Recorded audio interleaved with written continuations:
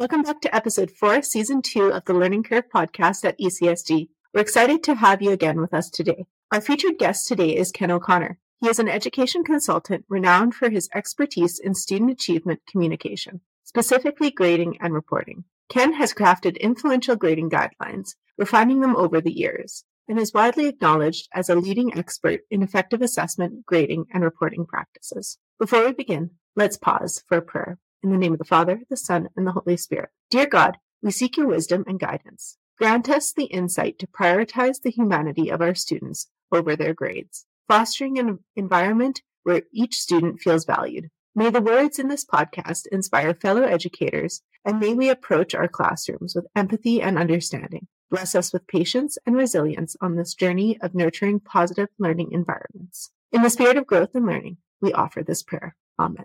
In the name of the Father, the Son, and the Holy Spirit. We also acknowledge that we are recording on the traditional land of Treaty 6, the ancestral territory of the Indigenous peoples. We honor the Métis Nation of Alberta, Region 4, and the contributions of Indigenous communities who have cared for this land for generations. With gratitude, we recognize their wisdom and resilience. In unity, we call upon all our communities to engage with the diverse peoples who call this land home. Let us foster an environment where positivity flourishes, where the richness of Indigenous cultures is celebrated, and where reconciliation is achieved through respect, empathy, and collaboration. May our journey be guided by humility, compassion, and a shared commitment to truth and understanding. The agenda for today's episode will begin with Jennifer's Learning Lab, where she will unravel the world of neuroscience, today exploring the power of metacognition. Next, Ken O'Connor will share his insights on assessment practices within an outcomes-based framework. He will speak with us about moderation of standards as we collaborate with colleagues to better understand levels of proficiency and curriculum outcomes. In the Mindset Matters segment, Tracy will lead us through some thoughts on goal setting with students to bring them into the assessment process. And lastly, Allison will guide us through an exploration of the book, The Art of Coaching by Elena Aguilar, so that we may consider how we can best support all educators in their work. That's the agenda for today. Let's jump right in.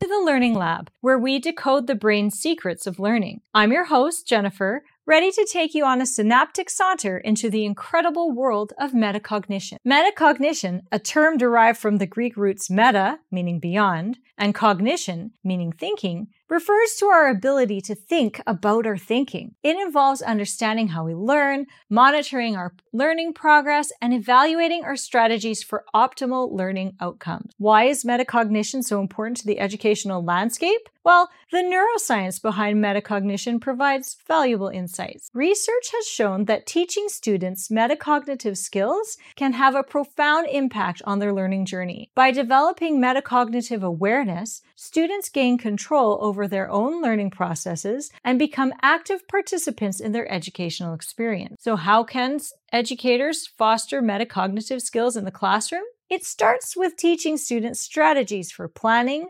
monitoring, and self-assessing their learning. Planning involves setting goals, breaking them down into manageable tasks, and selecting appropriate strategies to achieve these goals. When students learn to plan, they activate their prefrontal cortex, the brain region responsible for executive functioning like goal setting and decision making. Once the plan is in place, students need to monitor their progress. This involves reflecting on their learning process, identifying obstacles or areas of confusion, and adjusting their strategies accordingly. Monitoring engages the prefrontal cortex and the anterior cingulate cortex, which plays crucial roles in attention, error detection, and self-regulation. Lastly, self-assessment allows students to evaluate their learning outcomes and the effectiveness of their strategies. By encouraging students to reflect on what worked well and what needs improvement, educators stimulate the activation of the prefrontal cortex, the hippocampus, and other memory-related regions, enhancing memory consolidation and retrieval. By incorporating metacognitive processes in the classroom, teachers empower students to become independent, self-regulated learners. Metacognition helps students become aware of their strengths and weaknesses, recognize their own learning preferences, and adapt their approaches accordingly. The neuroscience behind metacognition demonstrates that by teaching students how to plan, monitor, and evaluate their learning, we promote the development of critical thinking skills, self-regulation, and lifelong learning habits. So, educators, let's seize the opportunity to cultivate metacognitive skills in our students. By providing explicit instruction on metacognition, modeling the process, and offering opportunities for reflection and self-assessment, we can equip our students with the tools they need to become active, engaged learners. With that, dear listeners, let me leave you with one final point to ponder until our next episode. How might you incorporate teaching metacognition into your classroom? Let us know in the comments.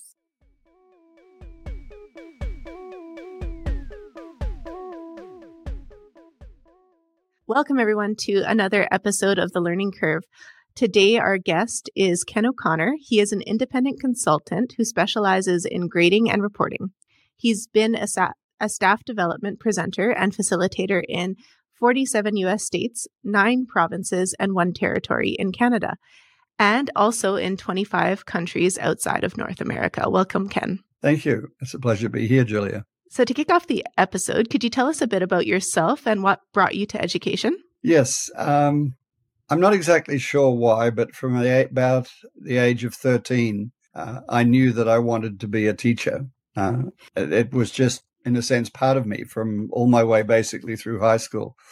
Most of my friends, or many of them, had no idea what they wanted to do when they finished high school, although that gradually changed over the years. But pretty much from the beginning of high school, I knew that I wanted to be a teacher. And when I say the beginning of high school, that was in Melbourne, Australia, where I grew up. And in Australia, high school is grade 7 to grade 12. So that's why I say age 13. And really the only issue then became, what did I want to teach?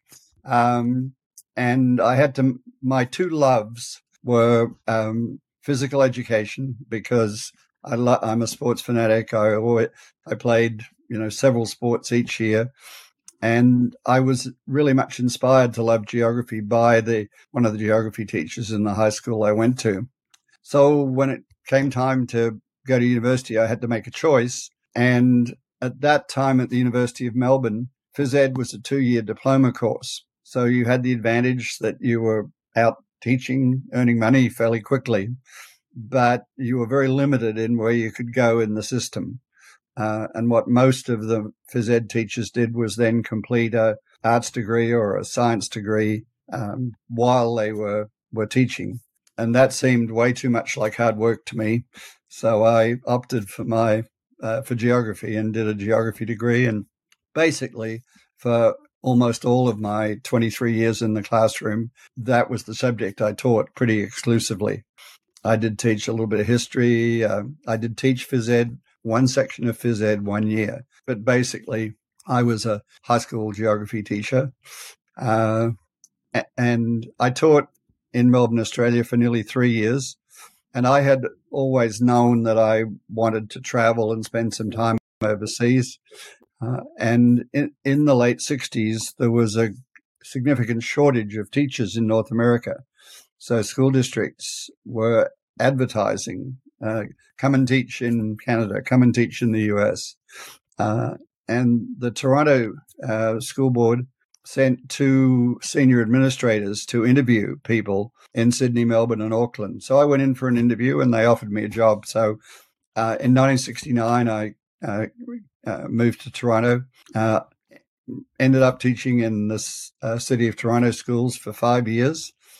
And then went back to Australia, taught for a year, actually at the high school that I went to.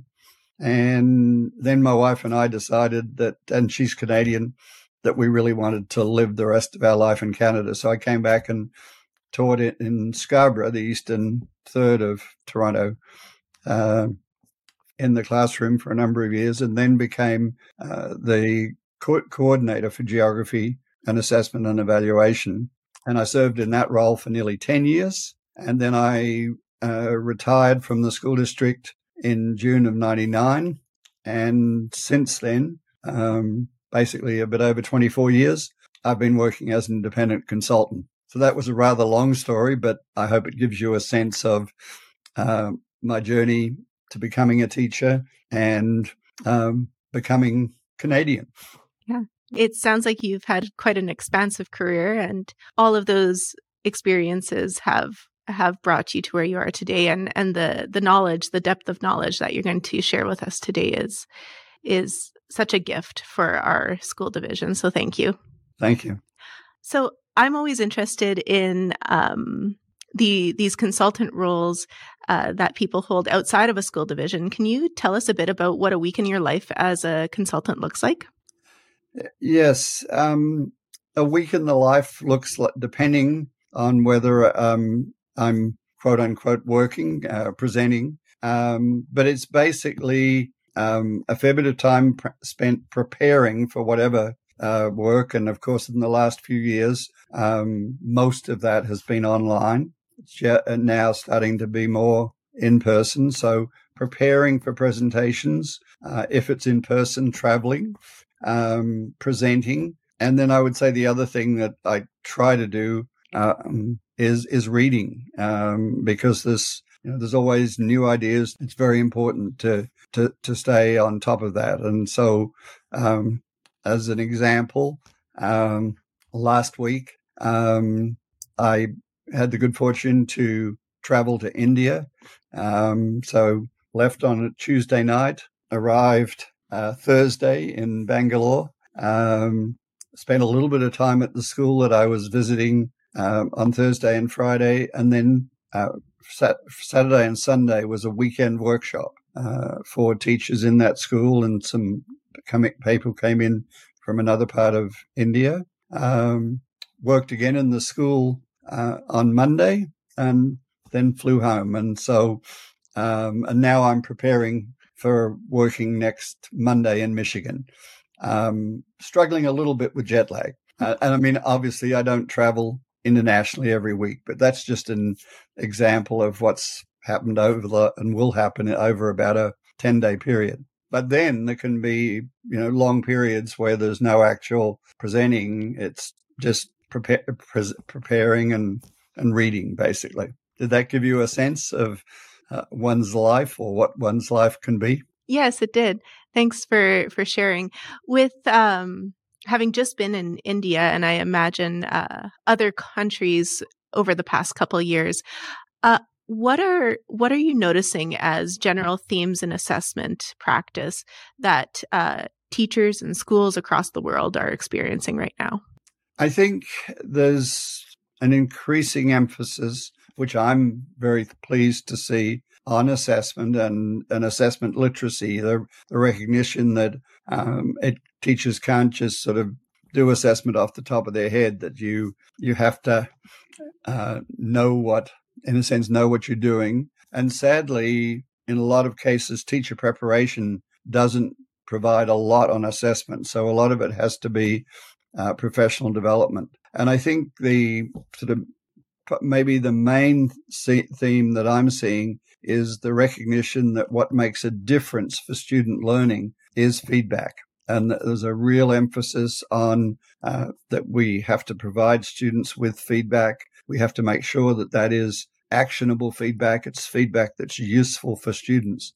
So I think maybe one way of summing that up is there's an increasing recognition that when we're doing assessment, we need to focus on words, not symbols. It's the words that are useful. It's words that make a difference when we're helping students to understand better, to learn more deeply.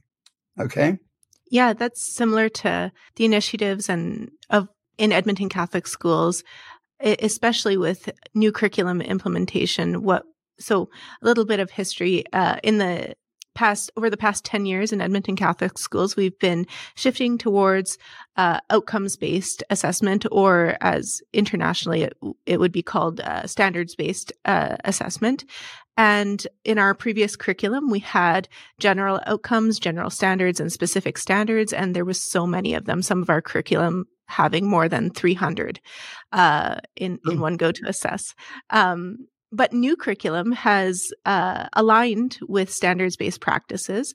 And in kindergarten to grade 6, our new curriculum, we're seeing a reduction of the learning outcomes. There's about 8 to 10 to cover in the year or to go over in the year. And they're not summative until the end of the year. So we're really giving that opportunity for students to show what they know, understand, and can do in relation to the outcome, and spending that time in formative assessment and feedback.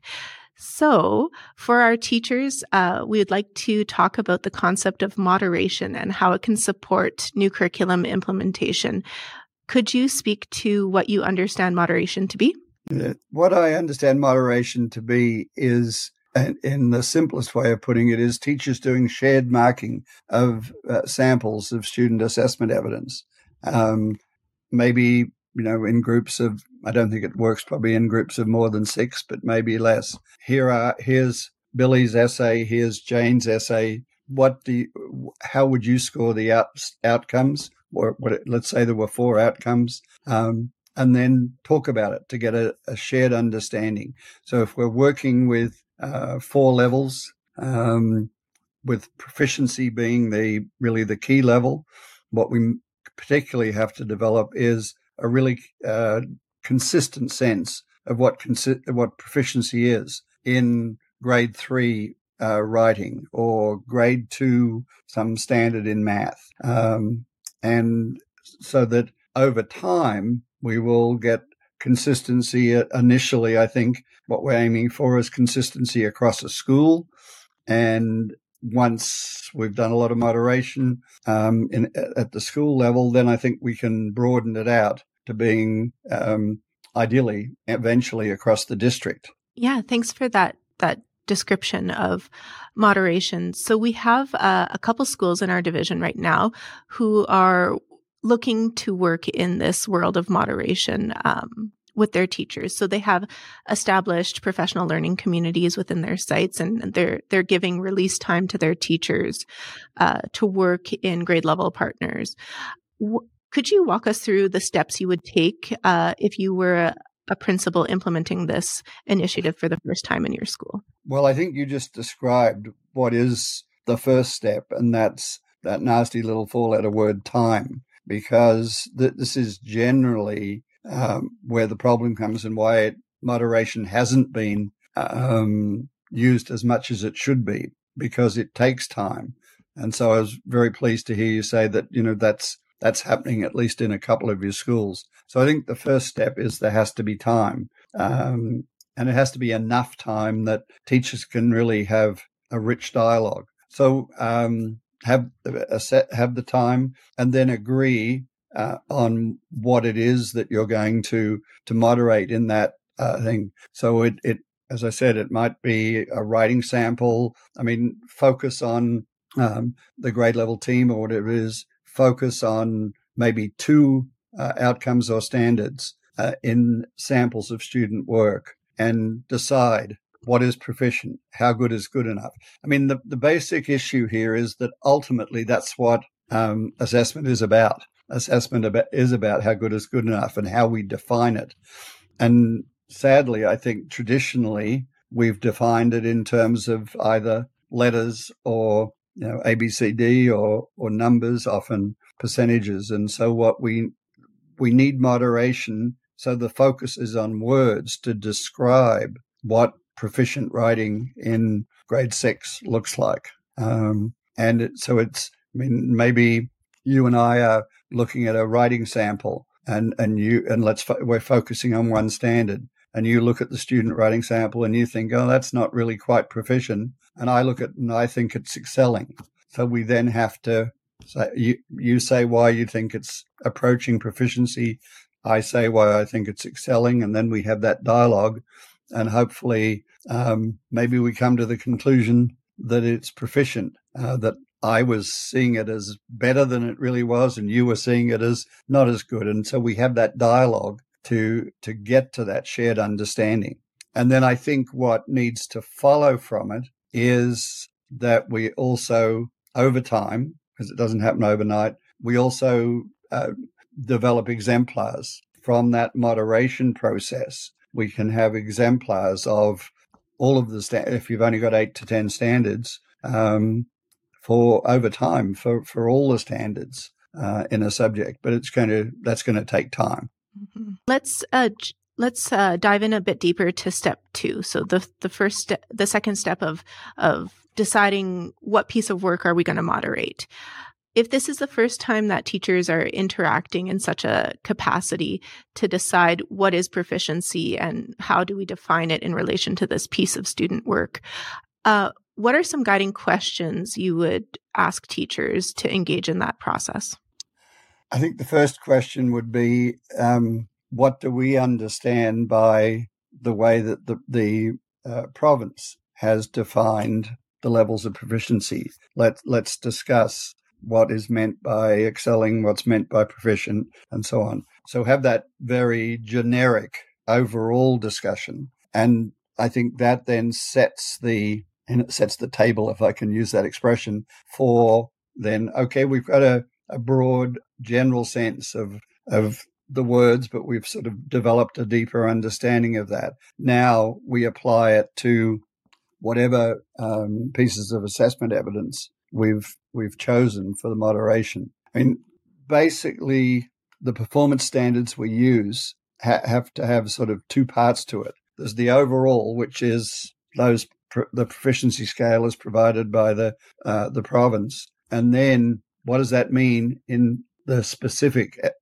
assessment tasks, the specific assessment products, so that we have to have that overall so that there's something for everybody to work from. I mean, if we don't have that, and I've seen this happen, teachers develop rubrics on their own. And when you look at the rubric that the grade 3 teachers developed, excellence is maybe here. And then we look at the rubrics that the grade 5 teachers developed, and excellence is somewhere like near the ceiling. So, and I think that probably also, which I haven't said before, it should be part of the moderation, part of the assessment process, that we have the 4 levels in the proficiency scale, and for specific assessment tasks, prompts, we should develop rubrics, and then we can use those rubrics as the basis for our moderation, but it has to come from that deep understanding of what do we mean by the overall proficiency scale. Mm-hmm. So on our end, as the assessment and reporting team for Edmonton Catholic Schools, alongside our assessment steering committee for the division, we have compiled those 4 levels in the proficiency scale with descriptors that have been workshopped by administrators, teachers, and by the assessment team here at Edmonton Catholic Schools. So that would be on our end, for any of our teachers listening or administrators listening, definitely use our levels of achievement rubric that provides those baseline descriptions to help your discussion as you work through student work. Absolutely. And, as I said, have that real sense of in a general way, what those levels are. I have a feeling that this came out of Edmonton Catholic many years ago, and that is just 1 or 2 words that capture the 4 levels. And that's wow for excelling, got it for proficient, almost there for approaching, and not yet. And I have sort of used that as these are not the things we'd put in official documents, but they sort of capture what the 4 levels are. And as I said, I have a feeling that came out of originally I heard it first, I think, in Edmonton Catholic, probably 25 years ago. Oh, wow. Yeah, this is my 2nd year in the role, so I'm not able to comment on who or where that came from, but I've heard it with some of our teachers as well. They've used language that's more friendly to students to help build that formative journey with them and work through those levels in the classroom. Yeah, I think, and there may be people who, and I have no idea where she is, but there may be people who in Edmonton Catholic, but the person my contact person was Brenda Willis. I don't know if that's a name you know. I'm not familiar, but I'm sure many of our listeners would know who she is. Mm-hmm.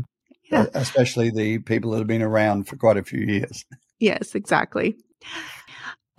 So moderation, so one thing that we've been talking to teachers last year about is teacher clarity, establishing learning intentions and success criteria in relation to the learning outcomes that are broken down by the knowledge, understanding, and skills and procedures in the new curriculum. And that's been quite beneficial in first conceptualizing how we could design assessment tasks that respond to the essence of the learning outcome. How does moderation build on that and support more deeply understanding these learning outcomes? I think it comes from confidence that the judgments that each teacher is making are the most accurate judgments that they can make. I mean, one of the things that I think is critical is that teachers have to recognize, parents need to recognize, especially the age groups that if we're talking up to grade 6, that assessment is a subjective process, that it's all human judgment is subjective.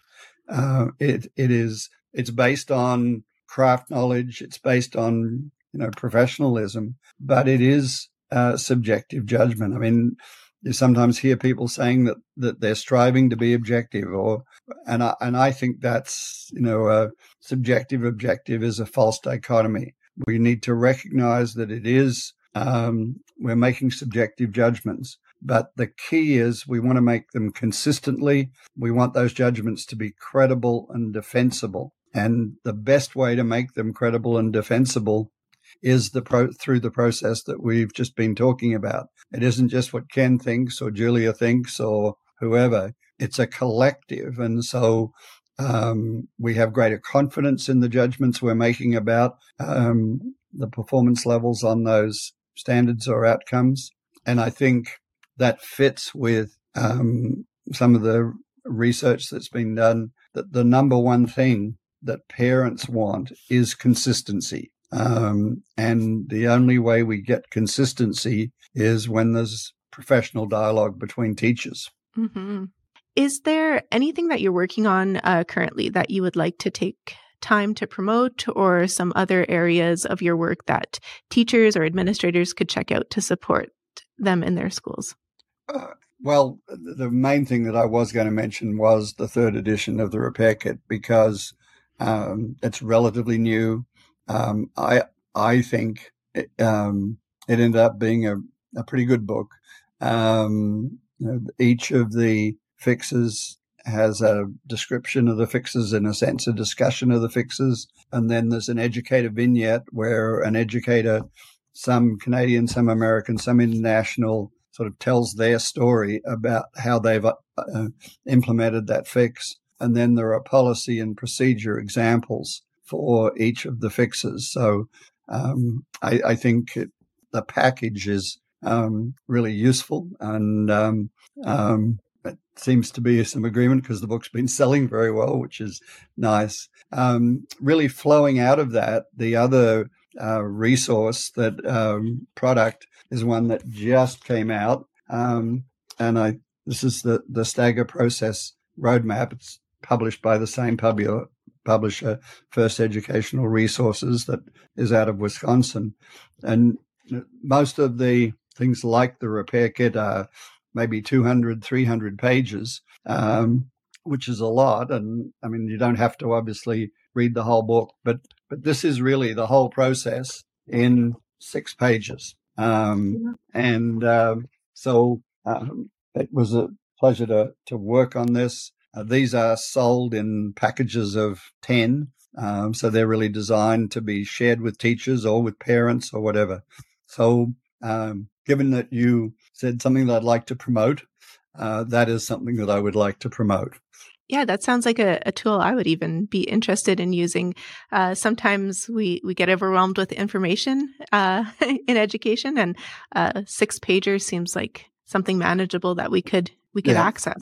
The only problem is that it has to be accessed from First Educational Resources in Wisconsin. It's not currently being distributed from anywhere in Canada. Okay.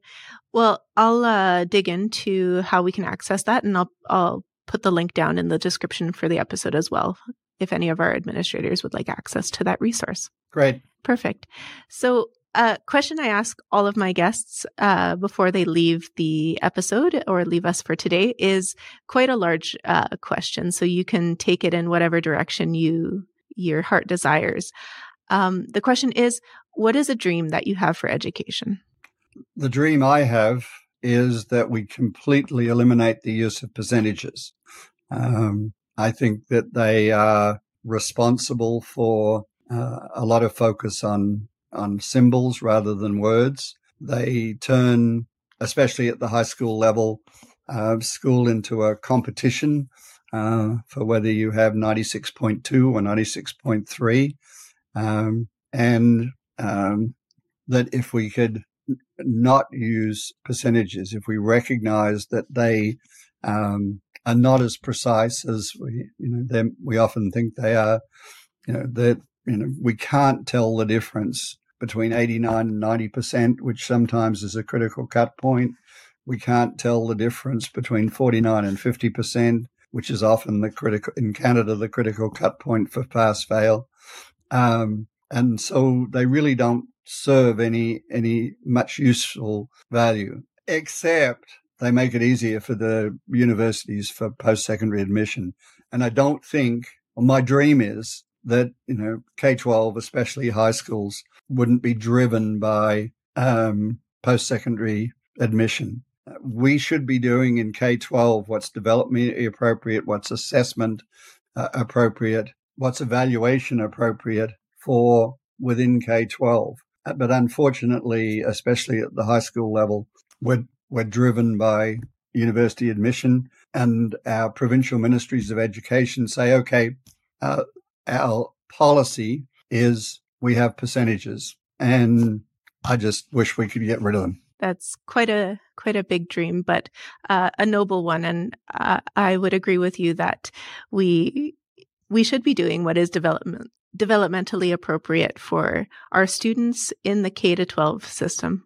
I'd like to mention one other dream, and it was actually highlighted this week because there was an article that supported it in the New York Times, and that is that we recognize that no assessment should have a hard time limit unless speed is a condition of quality. That we far too often, probably starting in the middle of elementary right through middle and high school, we say this is a 60-minute test. And when 60 minutes comes up, boom, it's over, regardless of whether students have completed it.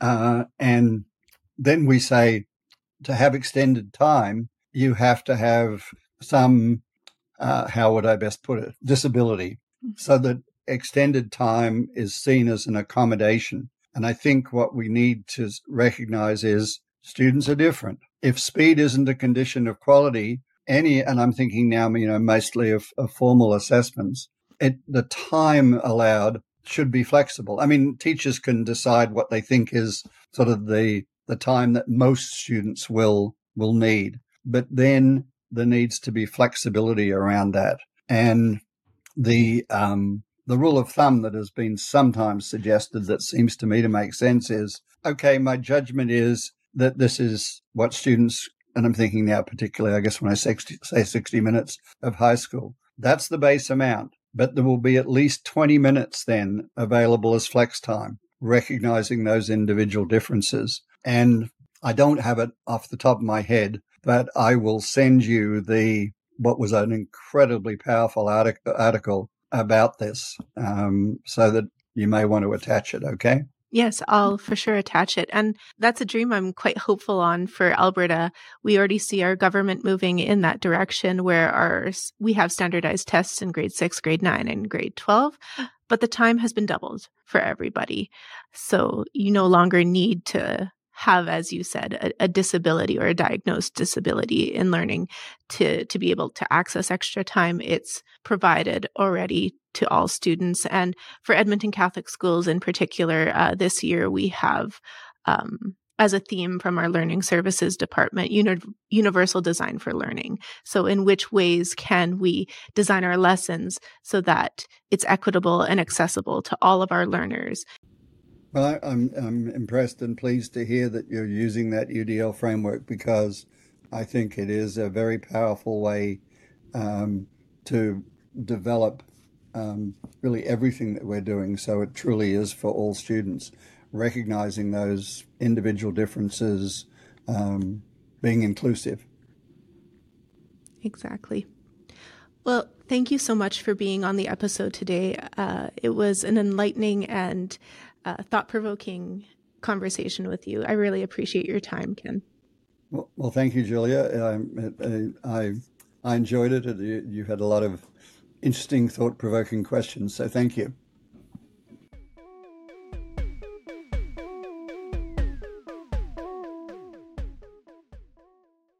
Goal setting is a powerful tool that can empower both teachers and students to achieve success. As teachers, it's crucial to set goals for ourselves as well as guide our students in setting their own goals. So where do we begin? Firstly, teachers should focus on setting specific, measurable, attainable, and relevant goals. For example, instead of saying, "I want to improve student performance," one might say, "I will focus on formative assessment practices in order to provide timely feedback to students to increase their math proficiency by the end of a unit of study." Setting clear and measurable goals helps us create a clear roadmap towards success. Modeling goal setting is equally as important. By sharing our goals and progress with our students, we demonstrate the value of having a growth mindset. When students witness their teachers working towards personal goals, it encourages them to set their own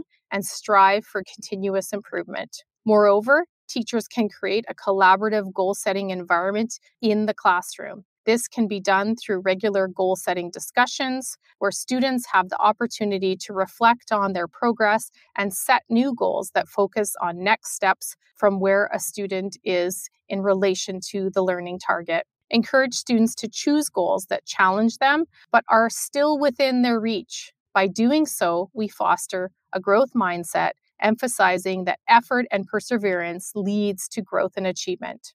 Another crucial aspect of goal setting is providing students with actionable strategies to achieve their goals. As teachers, we can support students by breaking down their learning goals into smaller, manageable steps. This helps students see the path to success and builds their confidence along the way. By setting mini milestones and celebrating progress, we motivate students to stay committed to their goals. Lastly, it's essential to regularly revisit and assess goals. This allows teachers and students to track progress, identify areas that need adjustment, and celebrate successes. Reflecting on the journey towards achieving goals helps students develop self-awareness, resilience, and a sense of ownership.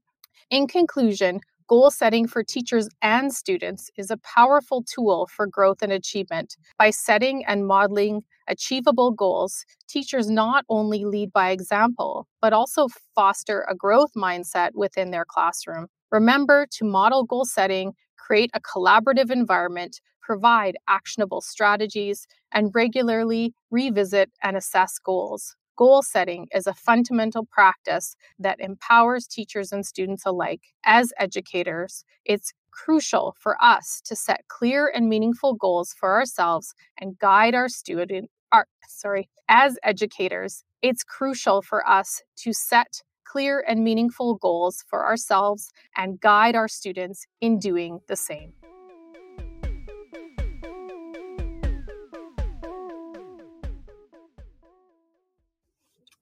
Elena Aguilar's The Art of Coaching, Effective Strategies for School Transformation is an invaluable resource for teachers, instructional coaches, and educational leaders who seek to foster transformational change within their schools. This comprehensive guide offers a range of practical tools, strategies, and insights that are grounded in Aguilar's years of experience in the field of education.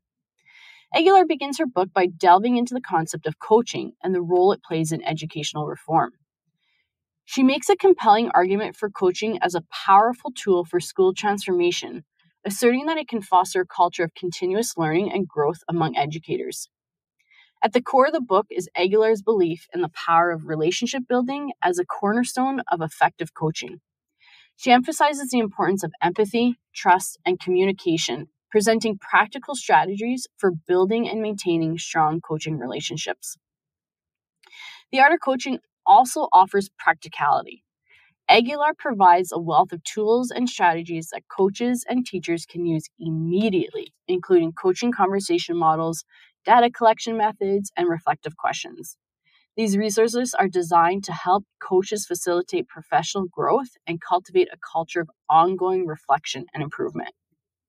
Beyond offering instructional strategies, Aguilar also delves into the emotional aspects of coaching, addressing the inevitable challenges and resistance that can arise during the process of transformation. Her strategies for overcoming these obstacles are rooted in respect and empathy, reinforcing the book's core philosophy of relationship building. The Art of Coaching, Effective Strategies for School Transformation is a must-read for anyone invested in school transformation. Aguilar's approach to coaching, relationship-driven, practical, holistic, and equity-focused, offers a powerful model for driving meaningful change in schools. Teachers, coaches, and educational leaders will undoubtedly find her insights and strategies instrumental in their professional journeys.